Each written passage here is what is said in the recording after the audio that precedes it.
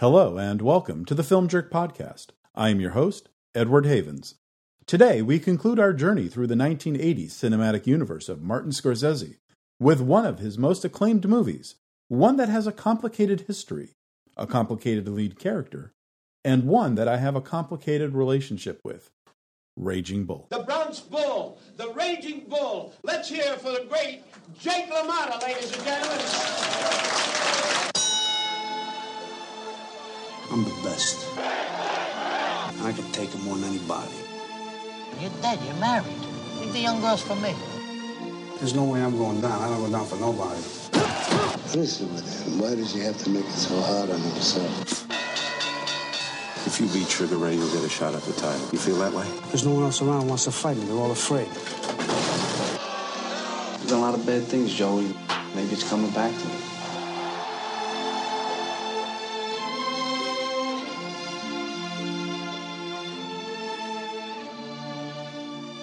Raging Bull, of course, began its life as a memoir.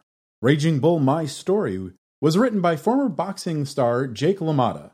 The book, which was published in 1970, detailed LaMotta's life from his childhood through the end of his boxing career. He wrote about his time as a young teenage criminal, his time in reformatory school, his extensive career as an amateur and professional boxer, his struggles with those who would help him become a champion and would later help keep titles out of his reach, and his volatile obsession with his second wife, Vicky. The book would not become a bestseller. While he was a very successful boxer, going 83-19 during his 13-year boxing career, and his 6-fight matchup with Sugar Ray Robinson was amongst the most famous rivalries in all of sports, it had been 16 years since LaMotta had last fought, and years since he was able to parlay his success in the ring into a slew of supporting acting roles in movies like Robert Rosen's The Hustler and William Martin's The Doctor and the Playgirl. LaMotta was, by 1970, an all but forgotten man. One person who would read LaMotta's book was a young up-and-coming actor named Robert De Niro, who read it while he was in Sicily making Francis Ford Coppola's The Godfather Part 2. De Niro didn't think much of Jake LaMotta the writer, but he was blown away by the character of Jake LaMotta. After finishing filming on the role that would win him his first Oscar, De Niro would travel to Tucson, Arizona, where his friend Martin Scorsese was shooting Alice Doesn't Live Here Anymore, in the hopes of getting the director to make it into a movie with De Niro in the leading role. But Scorsese didn't want anything to do with it. He didn't like boxing. He thought it was boring. And he wasn't sure how he would be able to make it into a movie, and so on and so forth. But De Niro was not going to take Scorsese's no lightly. When the actor returned to New York City after visiting Scorsese, De Niro would go and visit Martic Martin, Scorsese's friend from their days at NYU Film School and co-writer of Mean Streets. Martin would read the book, but he thought it was something that he had seen 100 times before. He wasn't interested in it, unless somehow Marty could be persuaded. In the summer of 1977, United Artists was riding high. They had just won the Best Picture Oscar a few months earlier for Rocky, and were desperate for another boxing movie, preferably Rocky II. De Niro, still carrying around his copy of Raging Bull, went to visit the producers of Rocky, Irwin Winkler and Robert Chartoff. The duo had just produced Scorsese's lavish musical New York, New York, and De Niro knew Raging Bull would be something that would help them and help himself. Winkler would read De Niro's copy of the book and expressed an interest in making the movie, as long as they could get Marty to direct.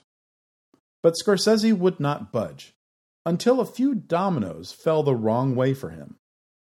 First, on June 21st, 1977, New York, New York would open in theaters.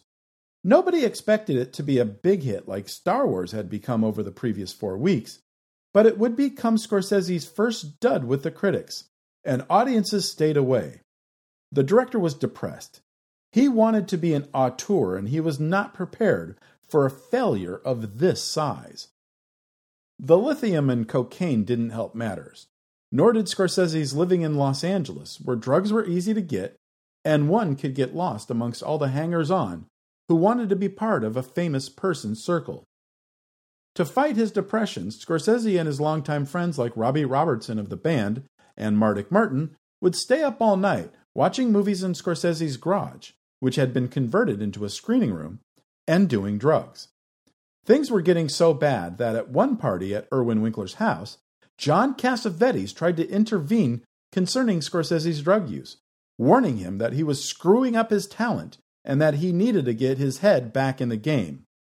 But Scorsese would not heed Cassavetes' calling out. Another person who wouldn't give up on Scorsese was Robert De Niro, who knew there was only one filmmaker who could make Raging Bull. De Niro would get Winkler and Chartoff to hire Martin to write the first draft of the screenplay, while Scorsese worked on editing The Last Waltz, his documentary about the band's final concert on Thanksgiving Day, 1976. The film would premiere at the Cinerama Dome in Hollywood in late April 1978, and Scorsese would, by the end of the screening, feel that he no longer had the passion for directing he once had. As his de facto roommate at the Mulholland Drive house now, Martin would try to coax Scorsese into reading the screenplay. 100 times Martin would ask, and 100 times Scorsese would find an excuse not to. Martin would dive wholeheartedly into his work, even going to spend a few days with Vicky LaMotta at her house in Florida to get her side of some of the instances described in the book. Finally, one day, Scorsese would ask about the screenplay. Martin would tell him about one scene he was working on. The writer would compare the scene to the days of gladiator fights in ancient Rome, but instead of the crowd being far away in the stands, they'd be right there next to the ring. So when LaMotta would get smashed in the face and blood would start to gush out of the wound, the blood would splatter all over these very fancy people's very fancy clothes and very fancy furs. That description of that scene would get Scorsese's attention. He would read the script, and he started to look for ways to make it more personal to him. He would start dictating happenings from his own personal family history for Martin to find ways to add into the screenplay. And although he found many of the suggestions to not be worthy of the story he was working on, Martin would throw them in anyway, worried that De Niro would be angered by the changes. De Niro was very angered by the changes. But while he understood that the changes weren't necessarily Martin's fault, De Niro wanted to make a change. He would convince Scorsese and Winkler that it was time to bring in a new writer. Someone who had also worked with De Niro and Scorsese in the past, who had in the last few years segged from being a hot screenwriter to a hot screenwriter and director. Paul Schrader. De Niro only needed to convince Schrader. Schrader was also in Los Angeles at the time, directing a film he had written called Hardcore, starring George C. Scott, when De Niro showed up to talk. Principal photography only had one more week to go, and while Robert De Niro would always be a welcomed guest on any film shoot, Schrader knew De Niro well enough to know that the actor just doesn't stop by to chit-chat. Something was up. De Niro wanted something from Schrader. De Niro would waste little time getting to the point. United Artists was ready to greenlight Raging Bull, but not with the script as it currently stood, and no writer in the film industry knew how Scorsese and De Niro operated quite like Paul Schrader. Maybe the three of them, De Niro, Schrader, and Scorsese, could meet for dinner one night once shooting on Hardcore was complete and discuss Schrader doing a polish on the Raging Bull script. The three men would meet for dinner a few weeks later at the famed Musso and Frank's Grill on Hollywood Boulevard. If you've seen Once Upon a Time in Hollywood, you know the place. Schrader didn't particularly want to work on someone else's movie, but he didn't mind having dinner with some old friends, especially if they were picking up the tab. Schrader listened to De Niro's vision for the movie, since Scorsese was still indifferent to the project and had not fully agreed to make it yet, and by the end of the meal, was convinced to do a quick polish of the screenplay. Since Scorsese was letting Martin stay with him, it would be up to the director to tell the writer he was off the project. Schrader didn't want to have any conflicts with a fellow writer and regular Scorsese collaborator over the change. He would send someone over to the Mulholland house to collect all of Martin's research and various versions of the script he had written so far. And while he read Martin's research and various drafts, Schrader realized this was going to be more than just a polish. This was going to be a full-on rewrite.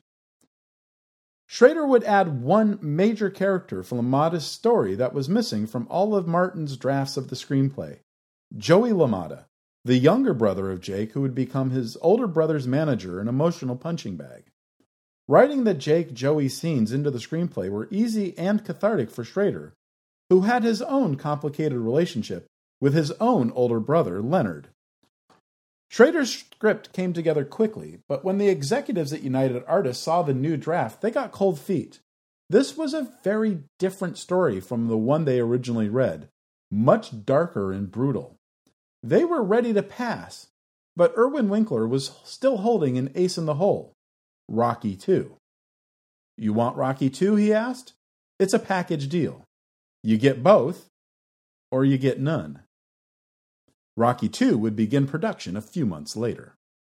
De Niro, Schrader, and Scorsese would fight over the new direction of the screenplay, with Schrader at one point literally throwing his copy of the script across the room towards De Niro and Scorsese, telling them that no one is going to give a damn about the movie if they don't care about the character. De Niro was waffling about some of the more raw scenes that showed LaMotta's vulnerability, and Scorsese would let De Niro and Schrader fight, since he still wasn't 100% convinced that this was a movie he wanted to make. Cut to Labor Day weekend 1978. De Niro, Scorsese, his girlfriend Isabella Rossellini, and Martic Martin had traveled to Colorado to attend that year's Telluride Film Festival. Scorsese's cocaine addiction was at its worst, and when he ran out of the stash he had brought with him from New York, he would buy some local blow that wasn't of very good quality. The weekend after returning to New York, Scorsese would have an episode that caused him to start bleeding. From his eyes, from his nose, from his mouth, even from his backside. He was rushed to the hospital. After doctors in the emergency room stabilized him, Rossellini had a plane to catch to Italy for some modeling work that she had already been contracted for. When she left the hospital, she was sure that that would be the last time she would see Scorsese alive. His prognosis was bad. His body was shutting down from all the various drugs, legally prescribed and otherwise, that were fighting for control. His doctors would cut off all medications, including his regularly needed asthma inhaler, and started to clean up his system so his body could fight back properly. The doctor would tell Scorsese straight up, he needed to make some serious changes in his life, starting right then and there, or he was going to be dead very soon. No more drinking, or illicit drugs, or cholesterol-rich foods, and no more hard partying. In his private room at New York Hospital, Scorsese had very little to do besides lay there and get better, so he watched a lot of movies on TV. Mostly old black and white movies that were playing on a local independent television station. One day, De Niro came to visit. He appealed to Scorsese to do the right thing, make himself healthy again so he could be with his family, so he could watch his young daughter, who had just turned 2, grow up and get married, and so that they could work together many more times, starting with Raging Bull. Scorsese agreed to make the film. He finally understood Jake LaMotta. He finally understood how self-delusion and self-destruction and a total disregard of how one's inner demons could change a person and their relationship with their loved ones. He had found his way into the story. Once Scorsese was better and discharged from the hospital, he and De Niro would head out, just the two of them, to St. Martin's Island in the Caribbean to do one final polish of their own on the script, to tone down some of the more controversial passages Schrader had added into the screenplay, such as a close-up of LaMotta's penis as he pours ice water all over it before a fight. When they returned to New York with their updated screenplay, United Artists gave them the go-ahead to make the movie. One idea Scorsese had very early on in pre-production process was that the film was to be filmed in black and white, to not only evoke a sense of nostalgia for the time frame the movie takes place in, but to also make it stand out against the myriad of other boxing movies that were filming around the same time. Besides Rocky II, Warner Brothers had the main event, featuring Ryan O'Neal as a boxer and Barbra Streisand as his manager. The Champ, a boxing movie from UA sister studio MGM, featuring John Voight as a former boxing champion who goes back into the ring to help support his son and mend his relationship with his ex-wife. And American International Pictures' Matilda, about a boxing kangaroo. The movie was scheduled to shoot in 2 sections beginning in April 1979. The bulk of the film would shoot first, when the young Jake LaMotta was becoming the champion, having marital issues and his decline into semi-obscurity. Then the production would take 2 months off while De Niro headed to Italy so he could gain the 50 or 60 pounds needed to play the older and not very wiser LaMotta 15 years later. The first section of production was very slow going. Even a brilliant cinematographer like Michael Chapman, who had shot Taxi Driver for Scorsese, as well as Hardcore for Paul Schrader, The Last Detail for Hal Ashby, and Invasion of the Body Snatchers and the Wanderers for Philip Kaufman, was having some trouble lighting the boxing scenes. Thinking in black and white is a far different discipline for a DP than thinking in color. And Scorsese, who was certain that this was going to be his last movie and wanted to go for broke on everything, was having trouble staying patient. While Chapman lit the scene, Scorsese would be in his trailer, cranking up his favorite band, The Clash, to full volume, pacing around getting amped up by the music, and heaven help them all if the album was completed before Chapman was ready to film. But Chapman was working to achieve what Scorsese asked for, to have a single camera in the ring for the boxing sequences without any additional coverage, as if the lens were the eyes of LaMotta, his opponents, or the referee, depending on the moment. The boxing scenes would be the first to shoot in Los Angeles, and De Niro would spend weeks training with Jake LaMotta himself to get the feel of a professional boxer right. It has been estimated that De Niro sparred with LaMotta for nearly 1,000 rounds in the months before filming began, and by the time they were done, LaMotta felt that the then 35-year-old De Niro was as good as a boxer as any professional middleweight working at the time. Also, to add authenticity to their relationship, Robert De Niro and Joe Pesci, who knew each other but weren't friends in 1979, lived together, and Pesci would work with De Niro and LaMotta during those training sessions. The boxing scenes would amount to less than 10 minutes of screen time once the film was cut together, but it would take a month and a half to film every carefully choreographed setup, close-up, punch, and blood spurt. Some shots were extremely difficult to get, as Scorsese and Chapman wanted to get everything they could on set instead of relying on any kind of special effects after the fact. In one scene, following LaMotta back into his corner after the end of one round and then back into the center of the ring when it was time to start the next, Chapman would need to both change the frame rate running through the camera from 24 frames a second to 48 and adjust the camera's diaphragm to keep the exposure consistent at the same time for the start of the shot, and then reverse both of them when it was time to move back into the action. But they would nail it, creating one of the most perfect shots in cinema history. After they were done in Los Angeles, the production would head back to New York for 3 more months of shooting, and then that planned break for De Niro to get out of shape, before returning for 2 weeks of filming of the bigger, older LaMotta. Once production was completed, Scorsese, editor Thelma Schoonmaker, and the sound team spent the remainder of 1979 and the first half of 1980 getting the film into shape. For Schoonmaker, this would be her big break.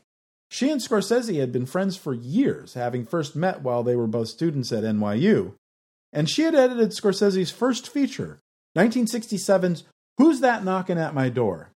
But because she was not a member of the Motion Picture Editors Guild, she could not get hired onto any of Scorsese's Hollywood productions. The Editors Guild, like many other guilds in Hollywood at the time, had only male members and continually refused her applications for membership. But suddenly, in 1979, she would become one of the first female members of the guild. And to this day, she's still not 100% sure why they all of a sudden had a change of heart. Rumor has it that De Niro, Scorsese, and Al Pacino made personal pleas to the membership board on her behalf, but no one has ever verified that. Unbeknownst to Scorsese, while post-production continued, United Artists was getting cold feet about the movie. They were quietly shopping the uncompleted and unseen film to other distributors, but they would find no takers. Scorsese would finally show his cut of the film to the heads of United Artists in mid-July at the MGM screening room in Midtown Manhattan. I had seen a number of movies at that screening room while I was living in New York City in the early 2000s, and it was one of the best rooms to watch a movie in. If there was to be any discomfort in the room during the 2-hour and 10-minute running time, it was not going to be because of the seats. At the end of the screening, Scorsese was against the back wall of the theater, nervously anticipating the reaction. The room was silent. Nobody spoke. Nobody clapped. After a moment, one of the executives got up out of his seat, found Scorsese in the back, and walked over to him. The executive shook Scorsese's hand and simply said, "Mr. Scorsese, you are an artist," before leaving the room.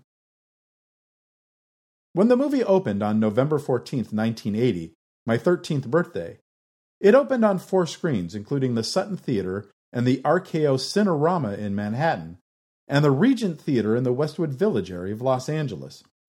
United Artists knew they didn't have to sell the movie too hard to New Yorkers, Scorsese being a hometown hero of sorts, so they would only purchase a single full-page ad for the movie in the New York Times, with no pull quotes listed. But for Los Angeles, where most Academy voters lived, United Artists would splurge on a 2-page ad, with the complete review for the film by Los Angeles Times lead film critic Charles Champlin printed on the second page, which had run in the paper the previous Sunday. Well, actually, it's not 100% a review. It starts out as a writer's observational notebook entry, pointing out the curious case of a studio releasing 2 movies on the same day about the rise and fall of Italian Americans who experience the highest highs and the lowest lows. The third paragraph of the article talks a bit about Taylor Hackford's The Idolmaker, the other movie United Artists was releasing that Friday, while the fourth paragraph goes into a bit of detail about what the 2 films have in common. But the other 14 paragraphs, all Scorsese, all De Niro, all Raging Bull, and very much the epitome of a rave review. Other critics would rave about it too. Jack Kroll of Newsweek would call it the best American movie of the year. Good Morning America's Pat Collins said it was perfect. The Today Show's Gene Shalit called it a masterwork. Inspired, proclaimed Andrew Saris of The Village Voice. And Joel Siegel, who at the time was still the local New York film critic for ABC, said Raging Bull was stunning and incredible. And in those first 3 days, in those 4 theaters, the film would gross more than $128,000, more than 17 times the per-screen average of The Idolmaker, which had opened in 171 theaters. After 5 weeks on just those 4 screens, Raging Bull had grossed $863.8 thousand. When United Artists finally expanded past those 4 theaters in its 6th week on December 19th, it would expand from 4 screens to 180 screens. But they may have overestimated how much people wanted to see a gritty but well-made black and white film about a boxer who was a real asshole to everyone around him during the Christmas season. While the gross would jump from $72,000 the previous weekend to nearly $650,000, the per-screen average would tumble from $18,000 to barely $3,600. What did people want to see that Christmas? Films like the Clint Eastwood comedy Any Which Way You Can, the Jane Fonda, Lily Tomlin, Dolly Parton comedy 9 to 5, the Richard Pryor, Gene Wilder comedy Stir Crazy, the Zucker Abrams Zucker comedy Airplane, the Goldie Hawn comedy Private Benjamin, a re-release of the Disney musical animated comedy The Aristocats, the Goldie Hawn Chevy Chase comedy Seems Like Old Times, the Robert Altman musical comedy Popeye, even the unintentional comedy of Neil Diamond's The Jazz Singer remake. All of these films that were in release around the same time, in November and December of 1980, would outgross Raging Bull. After 5 months of scraping by thanks to word of mouth and a number of awards, despite never getting anything close to a wide release, the movie would leave theaters in the summer of 1981 with a little less than $23.35 million in ticket sales. Now, that doesn't sound all that great, but that would adjust to about $69.25 million in December 2019 money, the last proper full year of movie releases before the pandemic. And it would put it ahead of Angel Has Fallen, but below Zombieland Double Tap. In other words, it was a solid double. And those awards? The National Society of Film Critics would give Scorsese their Best Director award, as well as Joe Pesci for Best Supporting Actor, and Michael Chapman for Best Cinematography, while also giving second-place acknowledgments to the movie for Best Picture, behind Melvin and Howard, and to De Niro for Best Actor, behind Peter O'Toole in The Stuntman, while Kathy Moriarty would come in third for Supporting Actress, after Mary Steenburgen in Melvin and Howard, and Deborah Winger in Urban Cowboy. The National Board of Review would give De Niro their Best Actor prize, and Pesci Best Supporting Actor, and the film would be named the second best film of the year behind Ordinary People. The New York Film Critics Circle would name Raging Bull as a runner-up for Best Picture, alongside Melvin and Howard, both behind Ordinary People. Scorsese and Robert Redford would be runners-up for Best Director behind Jonathan Demme for Melvin and Howard, while De Niro and Pesci would win for Best Actor and Best Supporting Actor, respectively. Their LA counterparts would name the movie as Best Picture of the Year, and De Niro as Best Actor, but Pesci would be named a runner-up to Timothy Hutton in Ordinary People. And for the Academy Awards, the movie would be nominated in 8 categories: Best Picture, Director, Leading Actor, Supporting Actor, Supporting Actress, Cinematography, Film Editing, and Sound. But the film itself would only win 2 awards. Robert De Niro for Best Actor, his second Oscar in 6 years, and his first in the leading category, and Thelma Schumacher for Best Editing. She would eventually win 2 more Best Editing Oscars, and she is currently tied with Michael Kahn for the most nominations for Best Editing with 8, and tied with Kahn and 2 others for the most wins in that category with 3. The film's reputation would continue to grow over the years. Roger Ebert would, at the end of 1989, proclaim it to be the best film of the entire decade and one of the 10 greatest films of all time. In 1990, the Library of Congress would select it to be a culturally, historically, or aesthetically significant film worthy of being preserved, only 10 years after its theatrical release. There have only been 3 other narrative features to be given the same honor in such a short time frame: Do the Right Thing, Toy Story, and Goodfellas. Most films have to wait 20 or more years before being considered worthy of inclusion on the National Film Registry. Raging Bull would place 6th in a tie with The Bicycle Thieves and Vertigo on the 2002 Sight and Sound poll of the greatest movies of all time, although it would fall to 53rd in 2012. It would also be named to Time Magazine's All-Time 100 Movies list in 2005. Variety would place it 39th on their 2009 list of the 50 best movies of all time, 75th on the National Society of Film Critics poll of the 100 essential movies, and 6th on the Rolling Stone 100 Maverick Movies in the Last 100 Years poll. The American Film Institute has included Raging Bull on 4 of their 100 Years lists. Number 24 on their 1998 100s movie list, number 51 on their 2001 100 Thrills list, number 4 on their updated 2007 list of the 100 movies, and number 1 on their top 10 sports movies of all time. And the Motion Pictures Editor Guild would name it as the best edited film of all time in their 2012 poll of members. My own relationship with Raging Bull is complicated. It's probably the best movie that's ever come out on my birthday, November 14th, and it's one of Scorsese's most beautifully crafted film. The cast is note perfect. Scorsese's direction is magical.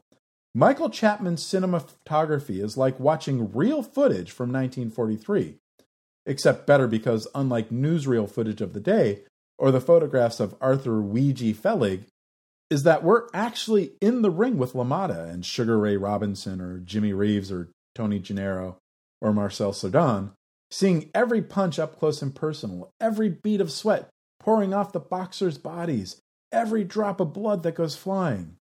There has never been a boxing movie with such an unflinching look at the barbarism of boxing. And after years of enjoying going to one of my dad's coworkers' house to watch the top fights on pay-per-view, I found myself needing to re-examine my feelings towards the sport. No longer did I see any beauty in Ali's movement. No longer would I care if he could get his title back one more time. Duran and Leonard were going to have a rematch? I didn't care. Mike Tyson, Floyd Mayweather? I've never seen them fight. And this disgust seeped over into other points of view as I've got older. I never got into WWE or WrestleMania like my friends. If I saw Hulk Hogan or Roddy Piper in a movie, I wouldn't have the same references or reverence for them the way, say, Tommy, the drummer of my high school band The Flying Pigs, would. He worshipped wrestling and wrestlers.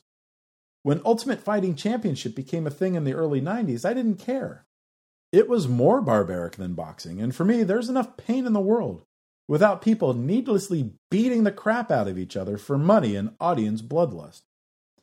As I got older and dreamed of being a filmmaker, I still watched the movie constantly. Well, not watched it, but studied it. Studied the camera angles and the camera movement, examined the editing, contemplated how the score made certain scenes more effective, scrutinized how speeding up or slowing down the camera affected the audience's visceral reaction. But I never did become a filmmaker. I came close a couple times, but that's another story for another time. As I got older, I found it harder and harder to just watch the movie. Not just this movie, though. My tolerance for using my time to watch horrible people be horrible to other people has dramatically decreased over the years. I haven't watched The Shining or even Taxi Driver in a very long time because I no longer connect to them the way I once did. I've never seen a movie like The Cook, The Thief, His Wife, and Her Lover because I'm not interested in graphic violence for the sake of graphic violence. I won't watch movies like Hereditary or Midsommar because I no longer have the desire to be uncomfortably creeped out. I'm 53. I've been married for nearly 20 years, and I want to spend what time I have left on this plane of existence enjoying life, even if it means I may no longer experience a work of art like Raging Bull because I no longer enjoy watching the brutality within. Especially when Scorsese has so many movies like Kundun or Hugo that celebrate the beauty of life, of love, and the magic of cinema. Now, if you want to learn more about the making of Raging Bull, there's a brand new book out about the film called Raging Bull: The Making Of, written by Jay Glenny, which was just released a few weeks ago. I have not had the opportunity to read it, but I'm certain I will end up catching it somewhere down the line. I'll have a link up to it on this episode's page at filmjerk.com if you'd like to learn more about it. Thank you for joining us. We'll talk again soon. The Film Jerk podcast has been researched, written, narrated, and edited by Edward Havens for Idiosyncratic Entertainment. Thank you again. Good night.